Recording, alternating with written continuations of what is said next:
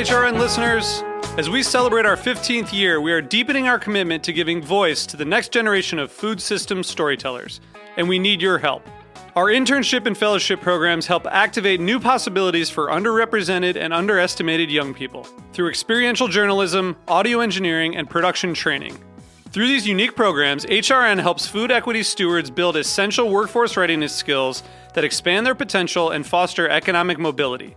Please consider supporting these critical programs. And with a minimum donation, you can be entered to win a dinner for two at an amazing restaurant in one of 8 cities and tickets to a concert at a great venue in one of those cities.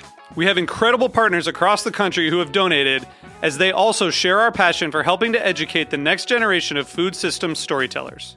Check out heritageradionetwork.org/15 to donate and enter to win today. That's heritageradionetwork.org/15 to donate and enter to win today.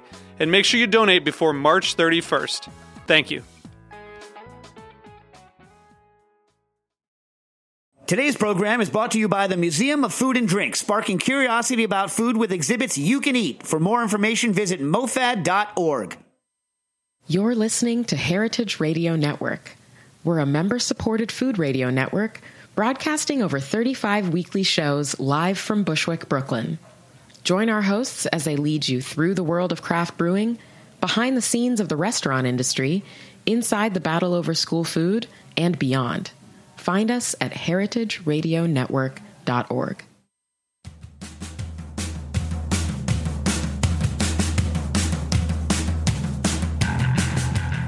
Hello, this is Dana Cowin, and you're listening to Speaking Broadly on Heritage Radio Network.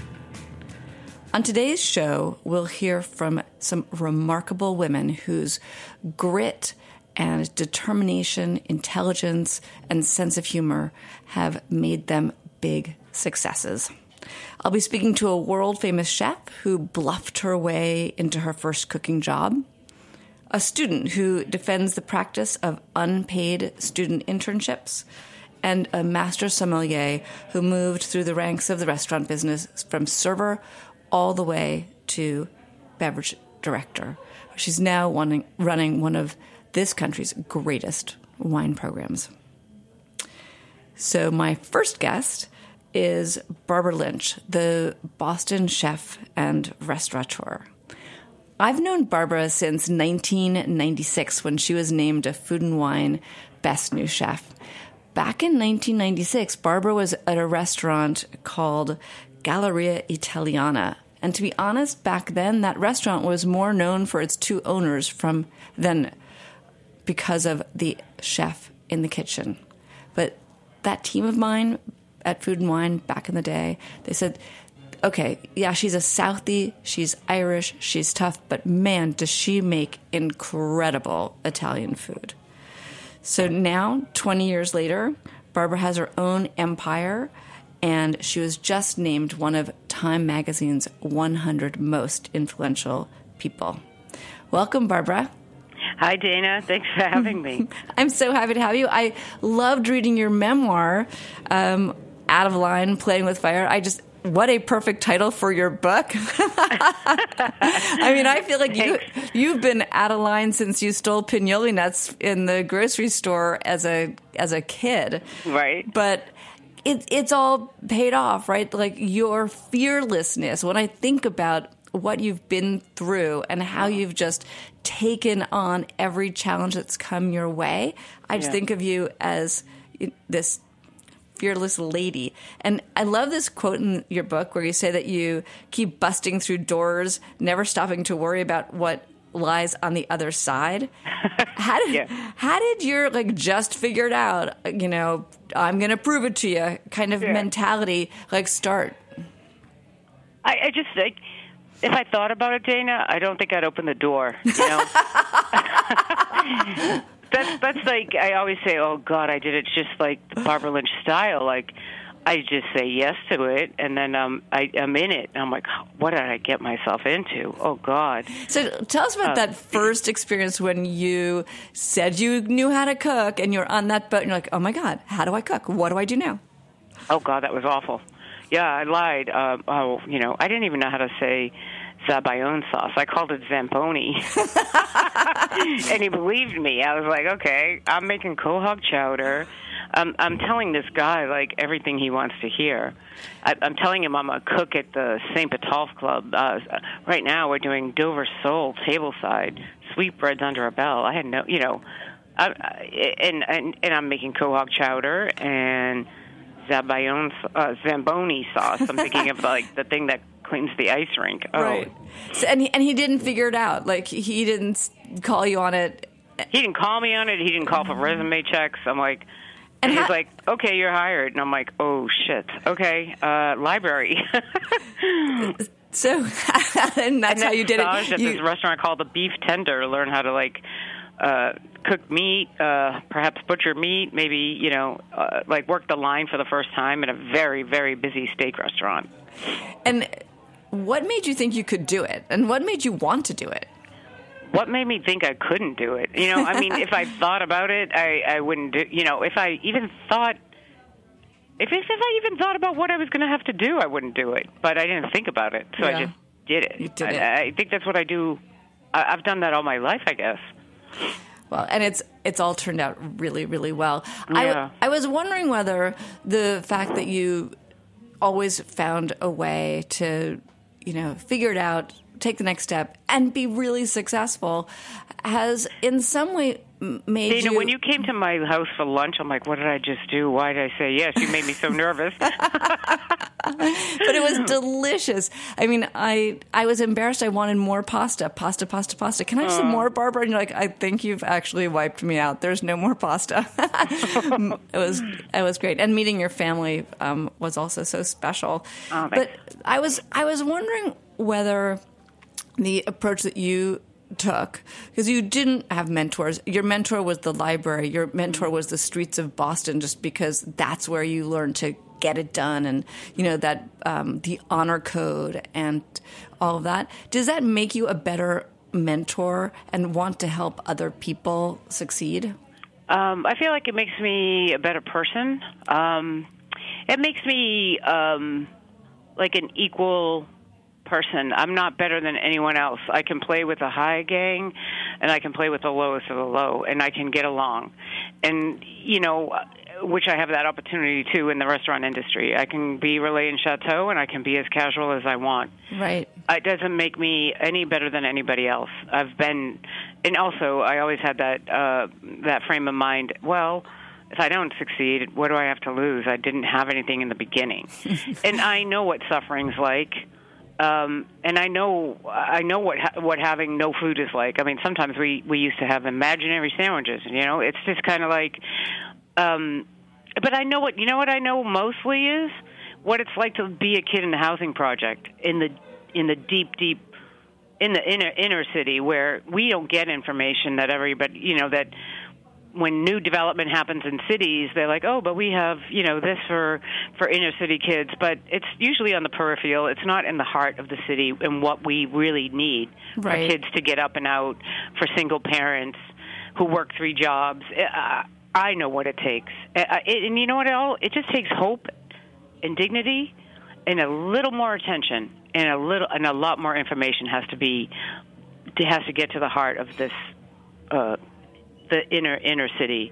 Hope is really the key. And I guess you were sort of born with hope. Boisterous family with there was 6 kids, and of course a lot of that sounds like a struggle. But I think there's always a lot of support and a lot of love with your Southie friends that you're so loyal to. They're still really, really great friends of yours. Oh my God, we're still friends. They haven't changed. They're still. Oh my, we laugh. I mean, they're just the same. I am still the same, but I'm a little safer now. I don't take as many stupid risks. But and I have to pay taxes now because everything's legit. But and I know that you paid back the Pignoli debt, from back in the day, which my Catholic guilt. I had to just do it. Coming on strong. You grew up in the projects, and you grew up with imaginary sandwiches, and yet when you started cooking, you taught yourself from books, and you ended up with a very beautiful, elegant, simple, strong cuisine that almost sounds like it's in contrast to the way that you brought up. Is the relationship between sort of the food and the energy of your childhood and then the food you decided to create and make your life's work? Well, it's an in-between of what I knew I could handle and do right versus I couldn't strive too far because I didn't think I could handle it. I've always had that goal in mind to be like Elaine Ducasse or Joël Robuchon, but I wasn't really ready for that. That's going to take years. That's a master, right? Will I ever get there? I don't know. But I didn't want it to be too out there, too fancy, that's not me. Right. I'm not perfect. I don't plan on ever being perfect because then I stop learning, and I want to learn more. I'm still that curious little, I'm curious. I don't want to be perfect, and I want to leave room to do what other purposes I feel like I have a purpose to fulfill. And what do you think? What do you think I want the food to? I really want. I want the person from the projects to be able to come in and eat dinner and not be intimidated. But I want it to be from my heart. I want it to taste great. And your food does taste great. When I had the dinner that you prepared at Chef's Club just the other night as part of your book tour, I was reminded how spectacular your pasta is. It was a strospretti with the braised rabbit and rosemary. And rabbit isn't necessarily the first thing I order on a menu. And after having that, I thought, oh my God, next time this is the dish that I want. How did you choose that dish as one of your favorite dishes? Oh my God, because rabbit, rosemary, and green olives and strospretti is like heaven. I like I love that dish. I've made it forever, and it's kind of homey. It's kind of what I want to eat when I want to feel good, Right. It's so hard to cook in other people's kitchen, and it's one of those dishes that actually comes out really great, and I don't have to worry too much. Believe it or not, I'm still nervous cooking, so I want to make sure everyone's happy. I know that one of your great desires is to create the community and make the happiness around you. But what you were saying that you want to save room for your sense of purpose and living out like more of a sense of purpose. Do you have a sense of what that is right now, or are you still discovering that, or?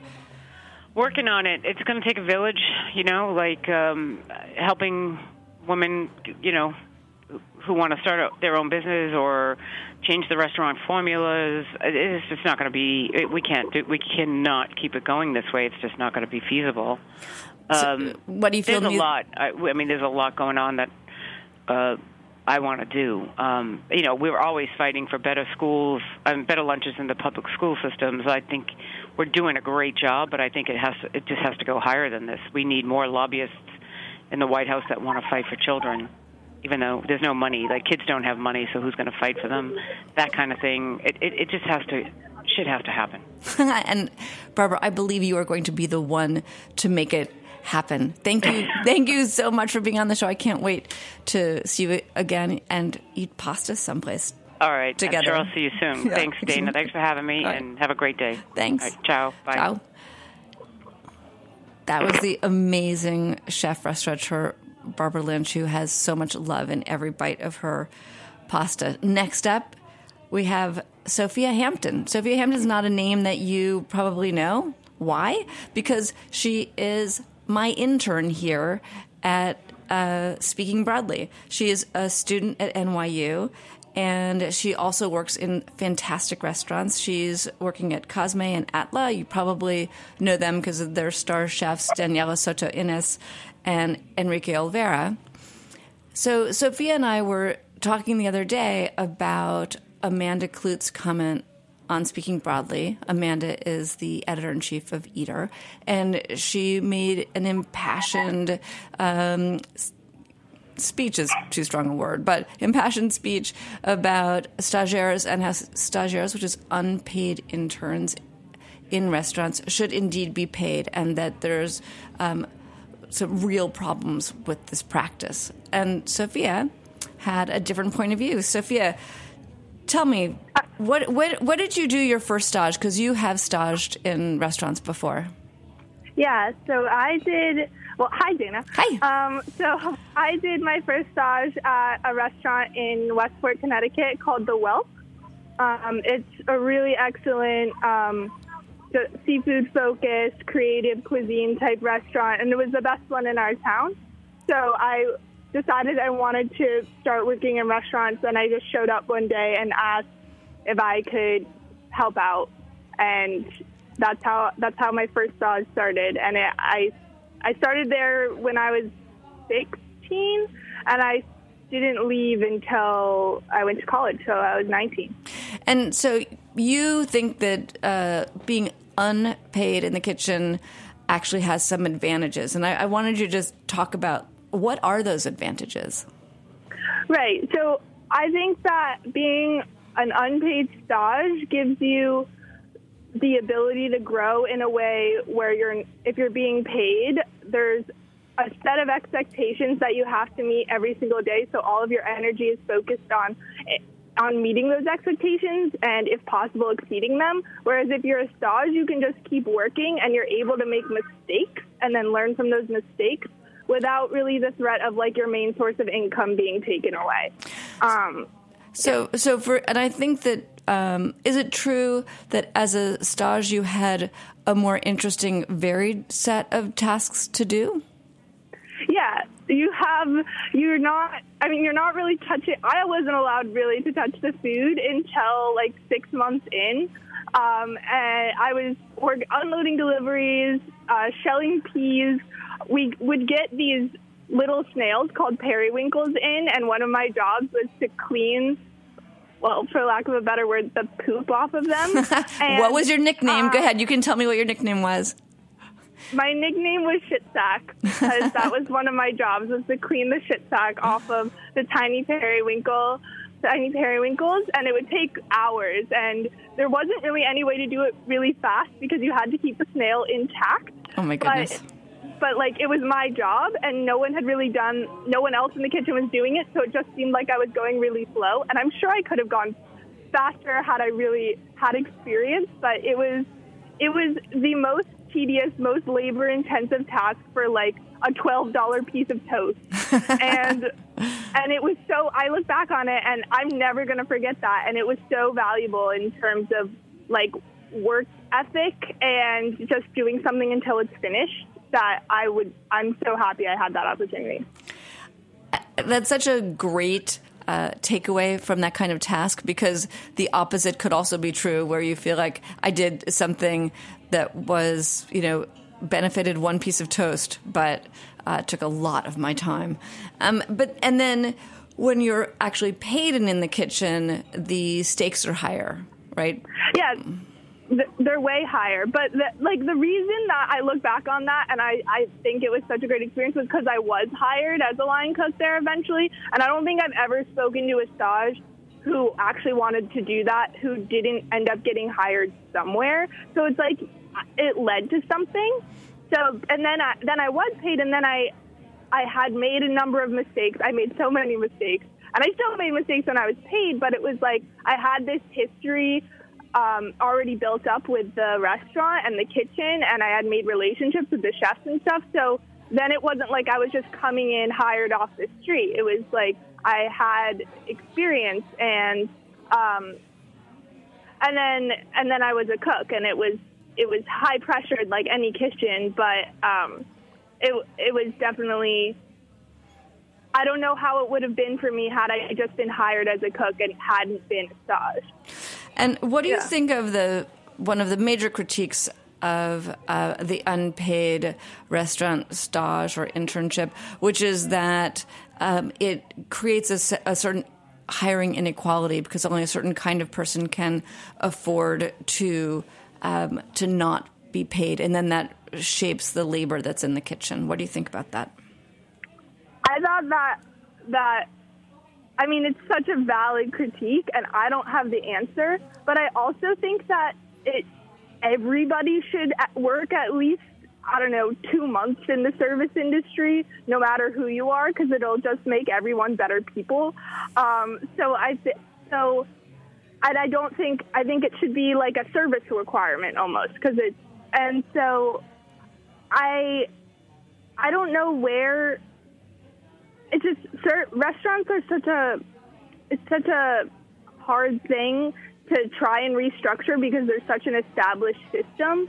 But I just know that the concept of staging and putting in your hours and paying your dues is so valuable to the workforce, and it gives people this hardened experience that you're not going to get any other way if you're asking to be paid in that way. That I don't know what it would be like if you were paying them. I think that, thank you so much. That's such an eloquent explanation of the power of staging and the power of working in the service industry. So thank you so much, Sophia, for this and for all of the work that you do with me on Speaking Broadly. I really appreciate it. Of course. Thank you, Dana. Thank you. We're going to take a quick commercial break here, and when we come back, my guest will be Joan Rodil, who's the beverage director for McGuire Moorman Hospitality Group in Austin, Texas. We'll also be doing the first ever Speaking Broadly ticket giveaway for the Food Book Fair this weekend. So stay with us. We'll be right back.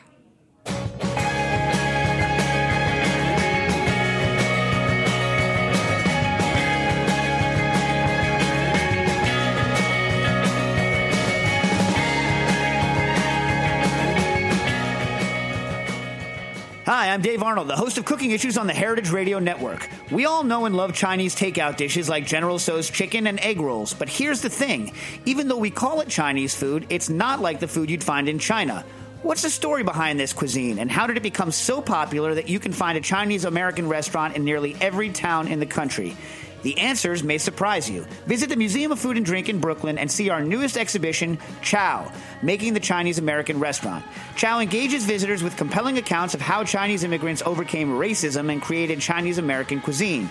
Discover the science behind the flavors of your favorite takeout dishes, feast on rotating tastings developed by the country's most talented Chinese-American chefs, and try your hand at writing your own fortune, which will be baked into actual cookies by a 1,500-pound fortune cookie machine. What better way to learn, connect, and eat?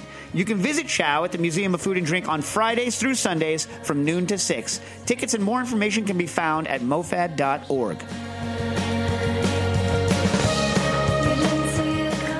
Welcome back. You are listening to Speaking Broadly on Heritage Radio Network, and this is your host, Dana Cowin. Joining me today from Austin, Texas, is Joan Rodil, the beverage director for McGuire Moorman Hospitality Group.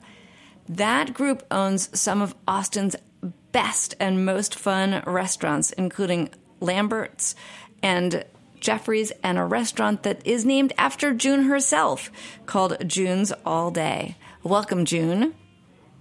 Hi, thank you so much for having me. I'm so happy to have you, but I also want to know, did I butcher your last name? No, it was perfect. Oh, that's so good.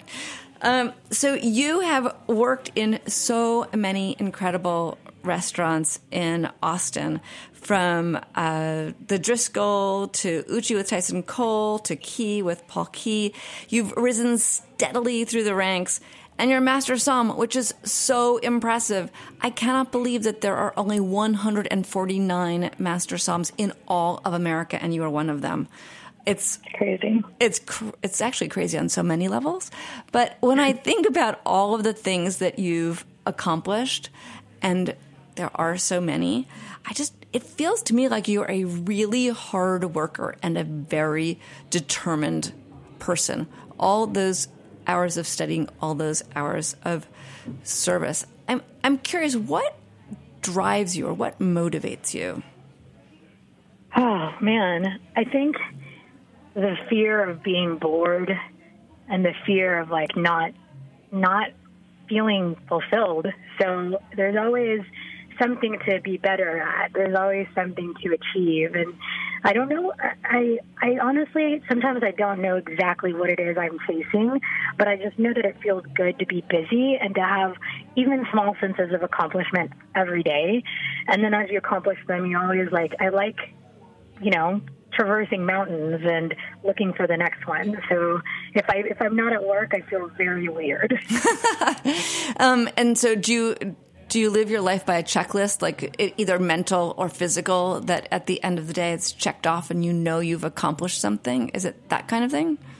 It is. I mean, mental and very, very physical. I write a checklist every day, and sadly, every day it's never completely done. So I turn the page of my notebook every day, and then it always has something already on it when I wake up. But I think that just keeps me going, you know? I mean, sometimes there are moments where I feel like that checklist is in my throat, you know, it's just kind of just sitting there, and I feel the anxiety of things not having been done, but it also, you know, there's that fear of that blank page one day. Right. I don't know what that would mean. That's so interesting, that because sometimes a blank page means that you get to write your own story, and sometimes a blank page means you're just stunned into doing nothing.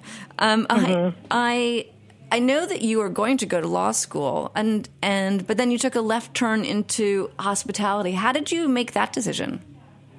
It was a pretty wide left turn that I just didn't even realize that I was making. I mean, I think a lot of times, you know, people do fall into the service industry whenever you're going into higher education. I had to do it to pay the bills, be able to kind of sustain life, and the flexibility of hours allowed me to just keep going, work full-time, and go to school full-time. So I ended up really just liking it, and I think that it took all of those years and finally graduating and then also, you know, applying to law school and getting accepted to realize that I've just been doing the things that I actually enjoyed. But, you know, at the time it was in the aughts, like the early aughts into 2006 or so, where it really wasn't like a legitimate thing to say, I'm going to be in the hospitality industry, especially in Austin. Uh-huh. It was still very, very small, emerging. And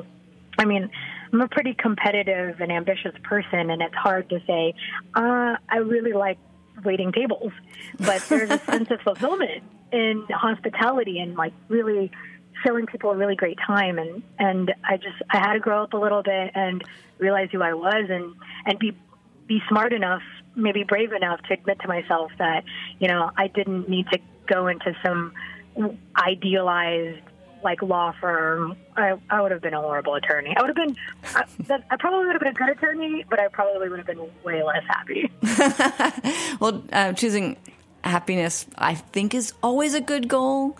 Yeah, I think so too. So when you were a server, you learned, there's a lot of lessons that you learned, I feel, that you've carried with you through the profession and as you've grown. Like, what were some of those foundational lessons that have stood you in such good stead?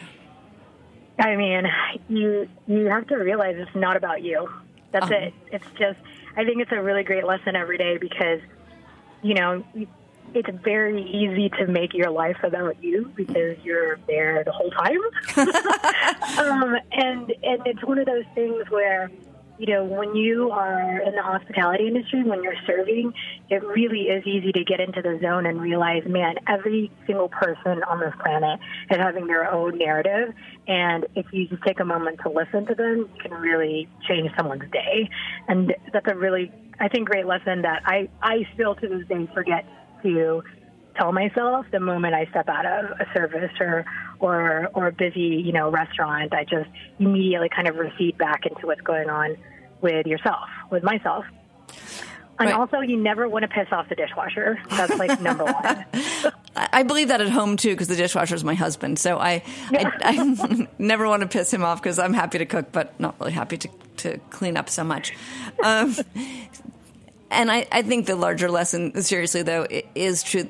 No matter what your work environment is, anytime you make it about you, if you're the leader, you lose the following of your team, right? And in the case of hospitality, you lose the patience of your guest, or you lose sight of what you're trying to accomplish, which is to give them a really great time.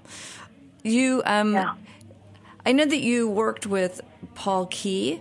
That was one of the groups you worked with. And Paul, whose restaurant Key was extremely well regarded, and he has food trucks, but he also has had enormous personal challenges with drugs and an arrest. And I'm wondering, from being inside that organization, and can you tell me about running his group and what that was like? That's not probably the right way to describe your job there. But. Yeah.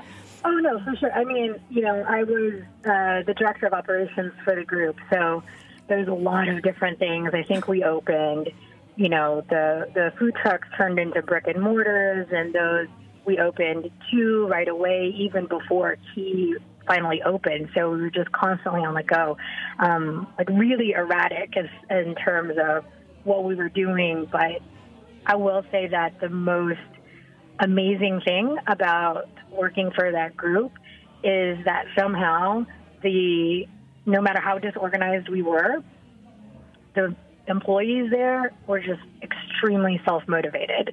And it's really hard to find. I mean, and perhaps it's one of those things there's like those parental philosophies where no matter what you do, your child is going to turn out to be your child. Or there's, the orchids where you have to say okay, you have to nurture this child as much as possible. And I feel like we were in a field of daffodils that no matter what we threw at them, they were just wonderful daffodils. Wow. And those guys are completely ambitious. And that's it. And I think it has to do with the persona and the aura and the intensity that Paul brought. No matter what his personal problems were, the intensity that he brought when he was in the kitchen and when he was cooking was really, it turned into mythology, And so why is it? Sorry, gravitated towards them. And do you think that the mythology is what made people so motivated to make that myth true, or do you think it was that you guys hired a unique group of people with unique attributes? How do you think you find that person who's so self-motivated and can stay sunny and be an upright daffodil instead of sort of, a wilted fern? I think that hiring it's extremely, extremely important, and taking the time, and it is the most difficult thing because we're open breakfast, lunch, and dinner. And for our GM to have time to interview is amazing because she's just there 16 hours a day. Wow. But the importance of hiring the right person and to retain that right person, you have to be patient. And I learned that at Uchi, and I think that Paul learned that at Uchi as well. We kind of grew up in management there together. Uh-huh. And, there were times when the owners would sit in for host interviews and dishwasher interviews, and there's this myth that you had to interview at Uchi 7 times to get a job, and I'm sure that there are people that actually had interviewed 7 times to get a job, even to be a host, but it was really about staff retention and really kind of taking people through the gauntlet and seeing if they really wanted to do this or if this was just a fluttering thing in their life. And it's sad. It's a weird thing because, the restaurant industry is booming, and I feel like people want to hire great people, but sometimes you have to ask the right questions to see that someone can grow into that job. Because just like me, everybody falls into this industry. There's very few schools in Texas and in the nation that are catered to hospitality, and it's not something that you really kind of, when you're in kindergarten, you don't say oh, you're over. So what do you think the most revealing question you can ask is when you're hiring someone? I often ask things like, if I asked your former employer what they disliked most about you, what would they say?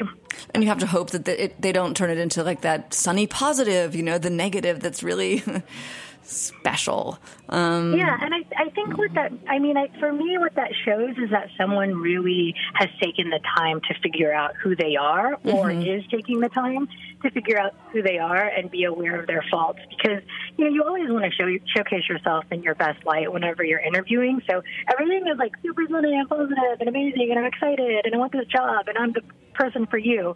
But you also want a sense of realness, and you want to know that this person has faults, so you can see what you can help them with as a manager, as a mentor in the future, you know? Right. I think that it's great to get a leg up on, what the challenge or opportunity to help someone grow would be, instead of tripping into it 3 months later, like, oh, I didn't realize that you're actually, afraid of numbers. Oops. Yeah. So you are definitely not afraid of studying, because you took that Master Somm test three times, which frankly I've heard of people taking it so many more times, and you succeeded. So that alone is exceptional. But were you discouraged at all by not passing that first time? Oh my God, yes. Oh Lord, yes. It was crushing. It was crushing, but I knew that I wasn't ready. Like, I knew. And I think it was crushing because I knew going in that I had not given myself the time to pass the theory portion of the exam. So I passed tasting and the service, the practical portion, the first time in. And so I knew what puzzle piece was missing, because I knew that I didn't sacrifice enough time and effort for it. And it took another time. It took 2 years to finally get that last piece of the puzzle. It was really strenuous. How did you psych yourself into taking it again and succeeding through it? Because I can imagine how defeating it is to, not succeed and know that you could have done better. Oh man. I mean, so I quit my job. I left as the director of operations, to be the beverage director for McGuire Moorman. I completely changed my job title, because as I grew more into the industry, I realized that a smaller and smaller percentage of time was actually spent on a thing that I fell in love with, which is beverages, wine. And it's a great thing. It's going to happen no matter what. And I think people need to realize that, because you're never going to do the thing that you love 100% of the time. That's why you realize that you love it, because you can't have it all the time. And it was such a small part of my day that I just kind of started looking around and very quietly talking to Larry McGuire, who is the CEO of our company, about possibly becoming his beverage director. And it was a really long process. It was difficult. It was because I'm definitely the type of person who's ambitious enough to think that I'm going to retire at the job that I presently am every time, no matter what job. This is the job for me forever. And so, I'm not a big crier, but I just remember getting really teared up whenever I finally made the decision to leave, because I needed to refocus what I did on the day-to-day basis to be able to pass the exam, because it was that important to me. And did you feel, once you passed the exam, that it made you better at your day-to-day job, or was it a credential that you're proud to have, but it didn't change your life and your business? A little bit of both, honestly. I think that it definitely made me better in my day-to-day job, because there's the confidence behind the post-nominals, right? It's the confidence that there are many things that won't be questioned because you have the post-nominals. But I think that it's also important that you use that for yourself to know that you have to stay up on your shit, because you have to, because people look up to you.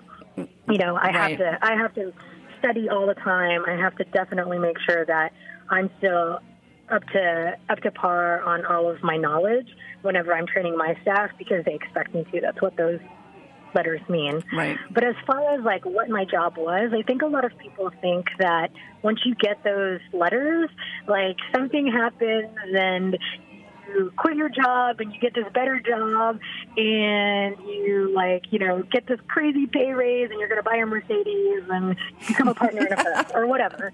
And it's totally not it. I mean, definitely there are success stories like that, but I really feel like my success story is that I got to find a position that I already wanted to do, post-nominals or not, master sommelier diploma or not. I just, I got to be proud of something that I did and use that certification to make myself better in the position that I already am. Right. So on the show, I ask people to read a quote or a passage that inspires them. Is there something that inspires you? Yes, for sure. It's a passage from the famous commencement speech at Kenyon College by David Foster Wallace, called "This Is Water." Okay. And so my favorite part is, the really important kind of freedom involves attention and awareness and discipline and effort and being able truly to care about other people and to sacrifice for them over and over in a myriad petty little unsexy ways every day. That's real freedom. That's being educated and understanding how to think. The alternative is unconsciousness, the default setting, the rat race, the constant gnawing sense of having had and lost some infinite thing. The capital T truth is about life before death. That's it, man. I feel like that should be the Hospitality Manifesto. That is. It is. I mean, it's so great. He's one of my favorite writers. I love his train of thought. And it just makes you want to be a better person, but you also really know that it's really hard to. Uh-huh. Like, it's just about understanding that we are self-centered, we are who we are, so you have to really make the effort. And if you're not making the effort, then you're back to square one, which is not something that you can't make the effort every day, but realizing when you are and when you aren't is kind of a big thing.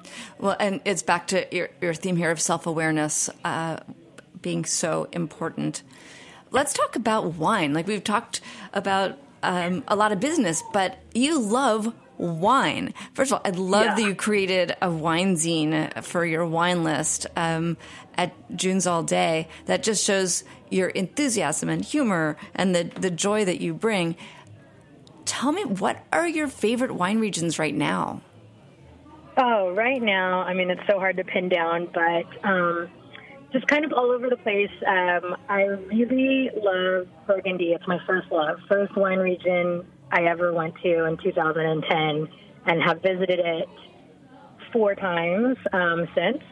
So it's the hallmark. It's the icon. It's like the ungettable that changes your life. It's amazing. It's really expensive though, so you got to get it while you can. And is there like favorite accessible bottling? I mean, the thing about Burgundy is I feel like they're all inaccessible. They're all on allocation, the things that I would want. But for someone who wants a starter bottle of Burgundy, what do you recommend, or what producer? I mean, I feel like just get the least expensive bottlings of certain producers that are high-end, because then it'll give you a great idea. It's really about the maker to me, not necessarily just Burgundy in general. So, I mean, right now, I think someone who's just on the cusp of everything is David Ba. He just became the winemaker for Domaine Rouleau. But he has his own label, Domaine de Croix. Oh. He used to make Camille Giroux. He's like in his 30s and he's like young and vibrant. It's kind of like that. He's that new generation of Burgundian winemaker, and everything he touches is just so great. And he starts at like $20 a bottle and goes into. Oh my God, I'm so sold. Many zeros. So everything that he makes is just quality driven. He's super meticulous. He's wonderful. Wow. Okay. A less expected region. I know you're interested in South Africa, New Zealand. Oh, my God. I love South Africa. Yeah. I mean, one of my favorite regions is the Swartland. It's really, really hot right now. Like, I mean, a lot of wine nerds are super into it. And I think it's because it's a little bit of the wild, wild west in South Africa. Like, it's got this country vibe to it. And you can get high-end and you can get affordable wines. 2 of my favorites are Eben Sadi and Adi Badenhorst. They're like neighbors across the street from each other. Uh-huh. And they're just amazing. Adi's wines are super accessible. And the quality of wine that you get for the amount is amazing. And what is the price point of South African wine? I always thought that it was a little expensive and a little bit hard to find. Of which one? I thought some of the South African wines that are exported to the U.S. or imported in the U.S. are a little on the expensive side and a little bit hard to find. Like, what type of price point are you looking at for those wines? that you just mentioned? So for Audie's wines, he's got a line called Secateurs, and you're looking at like $16 a bottle for a bottle of really delicious rosé. Okay. So it's really, really affordable. And then you can have the very allocated, nerdy, really breathtaking wines that Eben makes, and they're higher. They're in, some of them can be in the $200 range, but he makes so little of them. So. Okay, so we have one high, one low choice. Always good. And give me one other location you're in love with right now. Okay, I'm super in love with the Canary Islands, partly because I'm going there on my honeymoon. Hey, congratulations. You're getting married in a couple of weeks, right? Yeah, Memorial Weekend, so I'm super excited. That's great. But no, those wines are so rad. And two producers that I love are Evanate and Suertes del Marquez. They're just so great. And you never know. I never knew the quality level of those wines because they never left. So they're just starting to get exported into the United States, and they're super interesting, indigenous grapes. But, I mean, I think bottom line, they're just flat out delicious. How hard is it to get the people of Austin in your restaurants or the tourists to try new wines? Easy? Hard? I'd say it's easier than you would expect. And it's again about like reading people, but for the most part, if you're in a very fun atmosphere, people want to have fun, and sometimes fun equals stepping out of your comfort zone. So really about kind of like holding your hand out for them and being their spotter. I love that. You're just like allowing them to try to figure out new things. And do you curate each list quite differently, or are there overlaps between all the lists you do? Do you have 7 lists altogether? We have 7 lists altogether. There's a very, very little overlap. There's no overlap for wines by the glass ever. Wow. We really want each list to be autonomous and to speak to the concept, because we are concept-driven restaurants, and each restaurant is super, super unique. We are going to do one wine by the glass. It's our private label wine that will launch in the end of the summer to kind of brand the wine list together. And then that's it. Everything else is really what speaks to the location. That must make your job even more fun. So I love to ask the women on the show, because I admire all of you, to nominate another woman to the Hall of Dames. Is there a woman either in the wine business or in the food world that you'd like to nominate to the Speaking Broadly Hall of Dames? Oh, in the Hall of Dames, in the food world, my God. I mean, I just really, really love Jordan Salcido. She is the best. I love Jordan. Are you nominating her for her Bellis wines or for Ramona? Tell me why Jordan. I think just because she is so kind. She honestly, because she is this persona, right? You see her everywhere. She's got a really great following, but she is such a nerd. I really love it. We hold up in Aspen in a room together for our master sommelier exam for almost 24 hours, and started just kind of reviewing and studying. And she's just so great. She personalizes everything with her touch, and I think she's pretty honest with herself, and I love it. And I think that there's so few people that what you see is what you get, and her persona is just a very lovely human being, and that is who she is. And she really truly has that many questions. She asks so many questions whenever she's a winemaker or when we're studying, that it's a true love of wine. Well, that is a great way to conclude this conversation on the wine nerd and Jordan, because coming up next, we're going to give away 2 tickets to people who are magazine nerds in just 1 second. But first, I just want to thank you, June, and I can't wait to see you and go drink some wine all day with you. Yeah, awesome. Thank you so much for having me. Take care. And now I'm going to welcome Amanda Dell. The two of us are going to give away tickets to a Foodieauticals event this weekend in New York City. So I love giving away things. I've never given away anything on this show before, and frankly, I never win anything. Like, I've never been that person who's won that random drawing. So I'm very happy to be the person controlling the random drawing and giving it away to somebody else. Amanda, tell me about the food book fair. What is it? And I love the name Foodieauticals, of course. Tell me what that is. Definitely. Hi, Dana. Thanks so much for letting me pop on. We're so excited to tell everyone about Food Book Fair. Food Book Fair has been lovingly referred to as the Coachella of writing about eating. So it's kind of somewhere in between a festival and a conference. So we have some of the academic parts of a conference. We are doing an event called Food Book Fair School on Friday, where our participants can kind of take a deep dive and go into breakout sessions where they can really learn from industry leaders. And then we're also have kind of the fun festival part of our event, which is partnering with amazing chefs to do dinners and breakfasts inspired by their latest books or other media that we are loving right now and want to celebrate. So in some ways it has that academic vibe of a conference, and in other ways it has that fun of a festival. And I would say the biggest festival part is Foodieauticals. We are inspired by walk-around art book fairs at table, and so what we've done is given a chance to our favorite Foodieauticals, which is a portmanteau of foodie and periodicals. So what we consider independent food magazines. So this one isn't for the quote-unquote glossies. This is for your cherry bombs. This is for your mouthfeel mags. This is for your put an egg on it. So all of the makers will have a table, and everyone will get to walk around, meet them, buy magazines, get other cool magazine swag.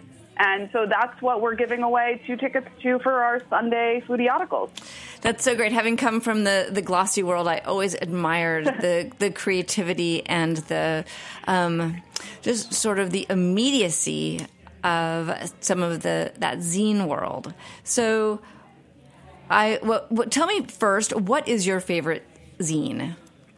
Oh, Dana, that would be like if I had children picking my favorite child. Well, you're stuck. I'll give you some that I'm definitely. Or how about this? I'm looking forward to. I'm going to make it easy for you. I will say this: Cherry Bomb is going to reveal and have their brand new issue with their new cover woman. So I'll say I'm particularly excited to see who's gracing the cover of Cherry Bomb. Okay, that's a good one. And what about a zine that no one's ever heard of? Like, what should we know about that we don't know about? Maybe that's an easier question to answer. Definitely.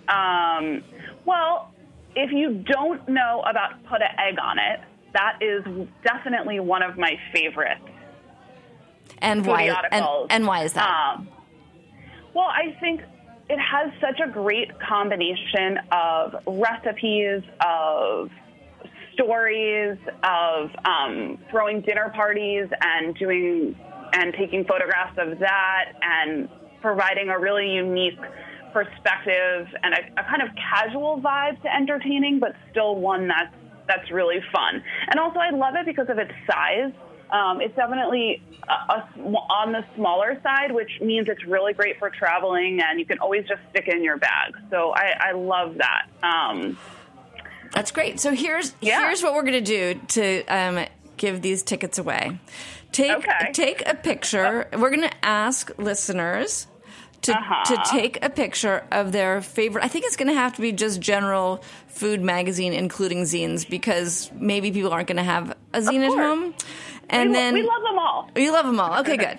And then to tag on Instagram, tag Food Book Fair and tag Speaking Broadly, and you and I can do a random drawing of all those people who've tagged us, and then we'll get in touch. How does that sound? This sounds super fun. Okay. Always exciting to do things on the internet, and then maybe we'll get to meet in real life. Exactly. On Sunday. What a good idea.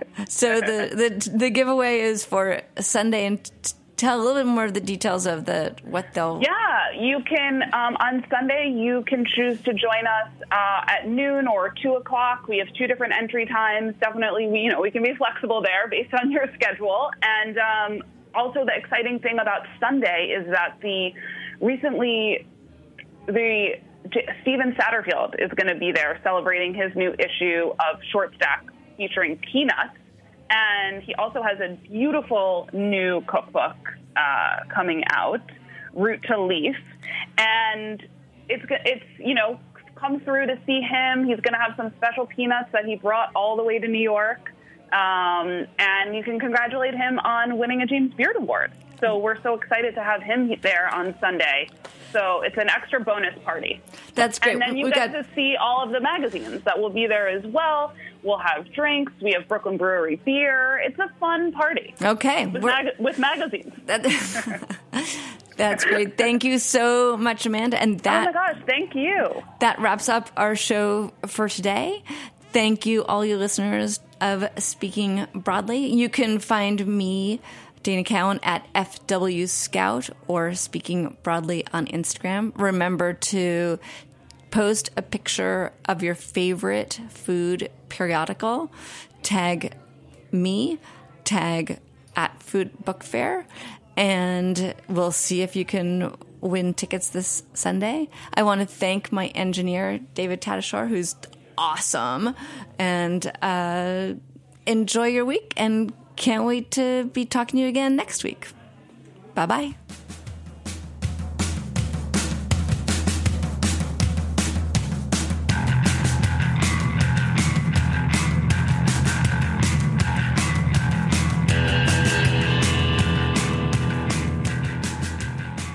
Thanks for listening to Heritage Radio Network, food radio supported by you.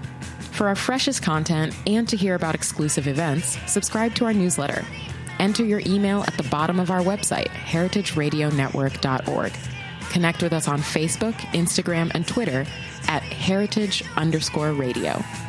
Heritage Radio Network is a nonprofit organization driving conversations to make the world a better, fairer, more delicious place. And we couldn't do it without support from listeners like you. Want to be a part of the food world's most innovative community? Rate the shows you like, tell your friends, and please join our community by becoming a member. Just click on the beating heart at the top right of our homepage. Thanks for listening.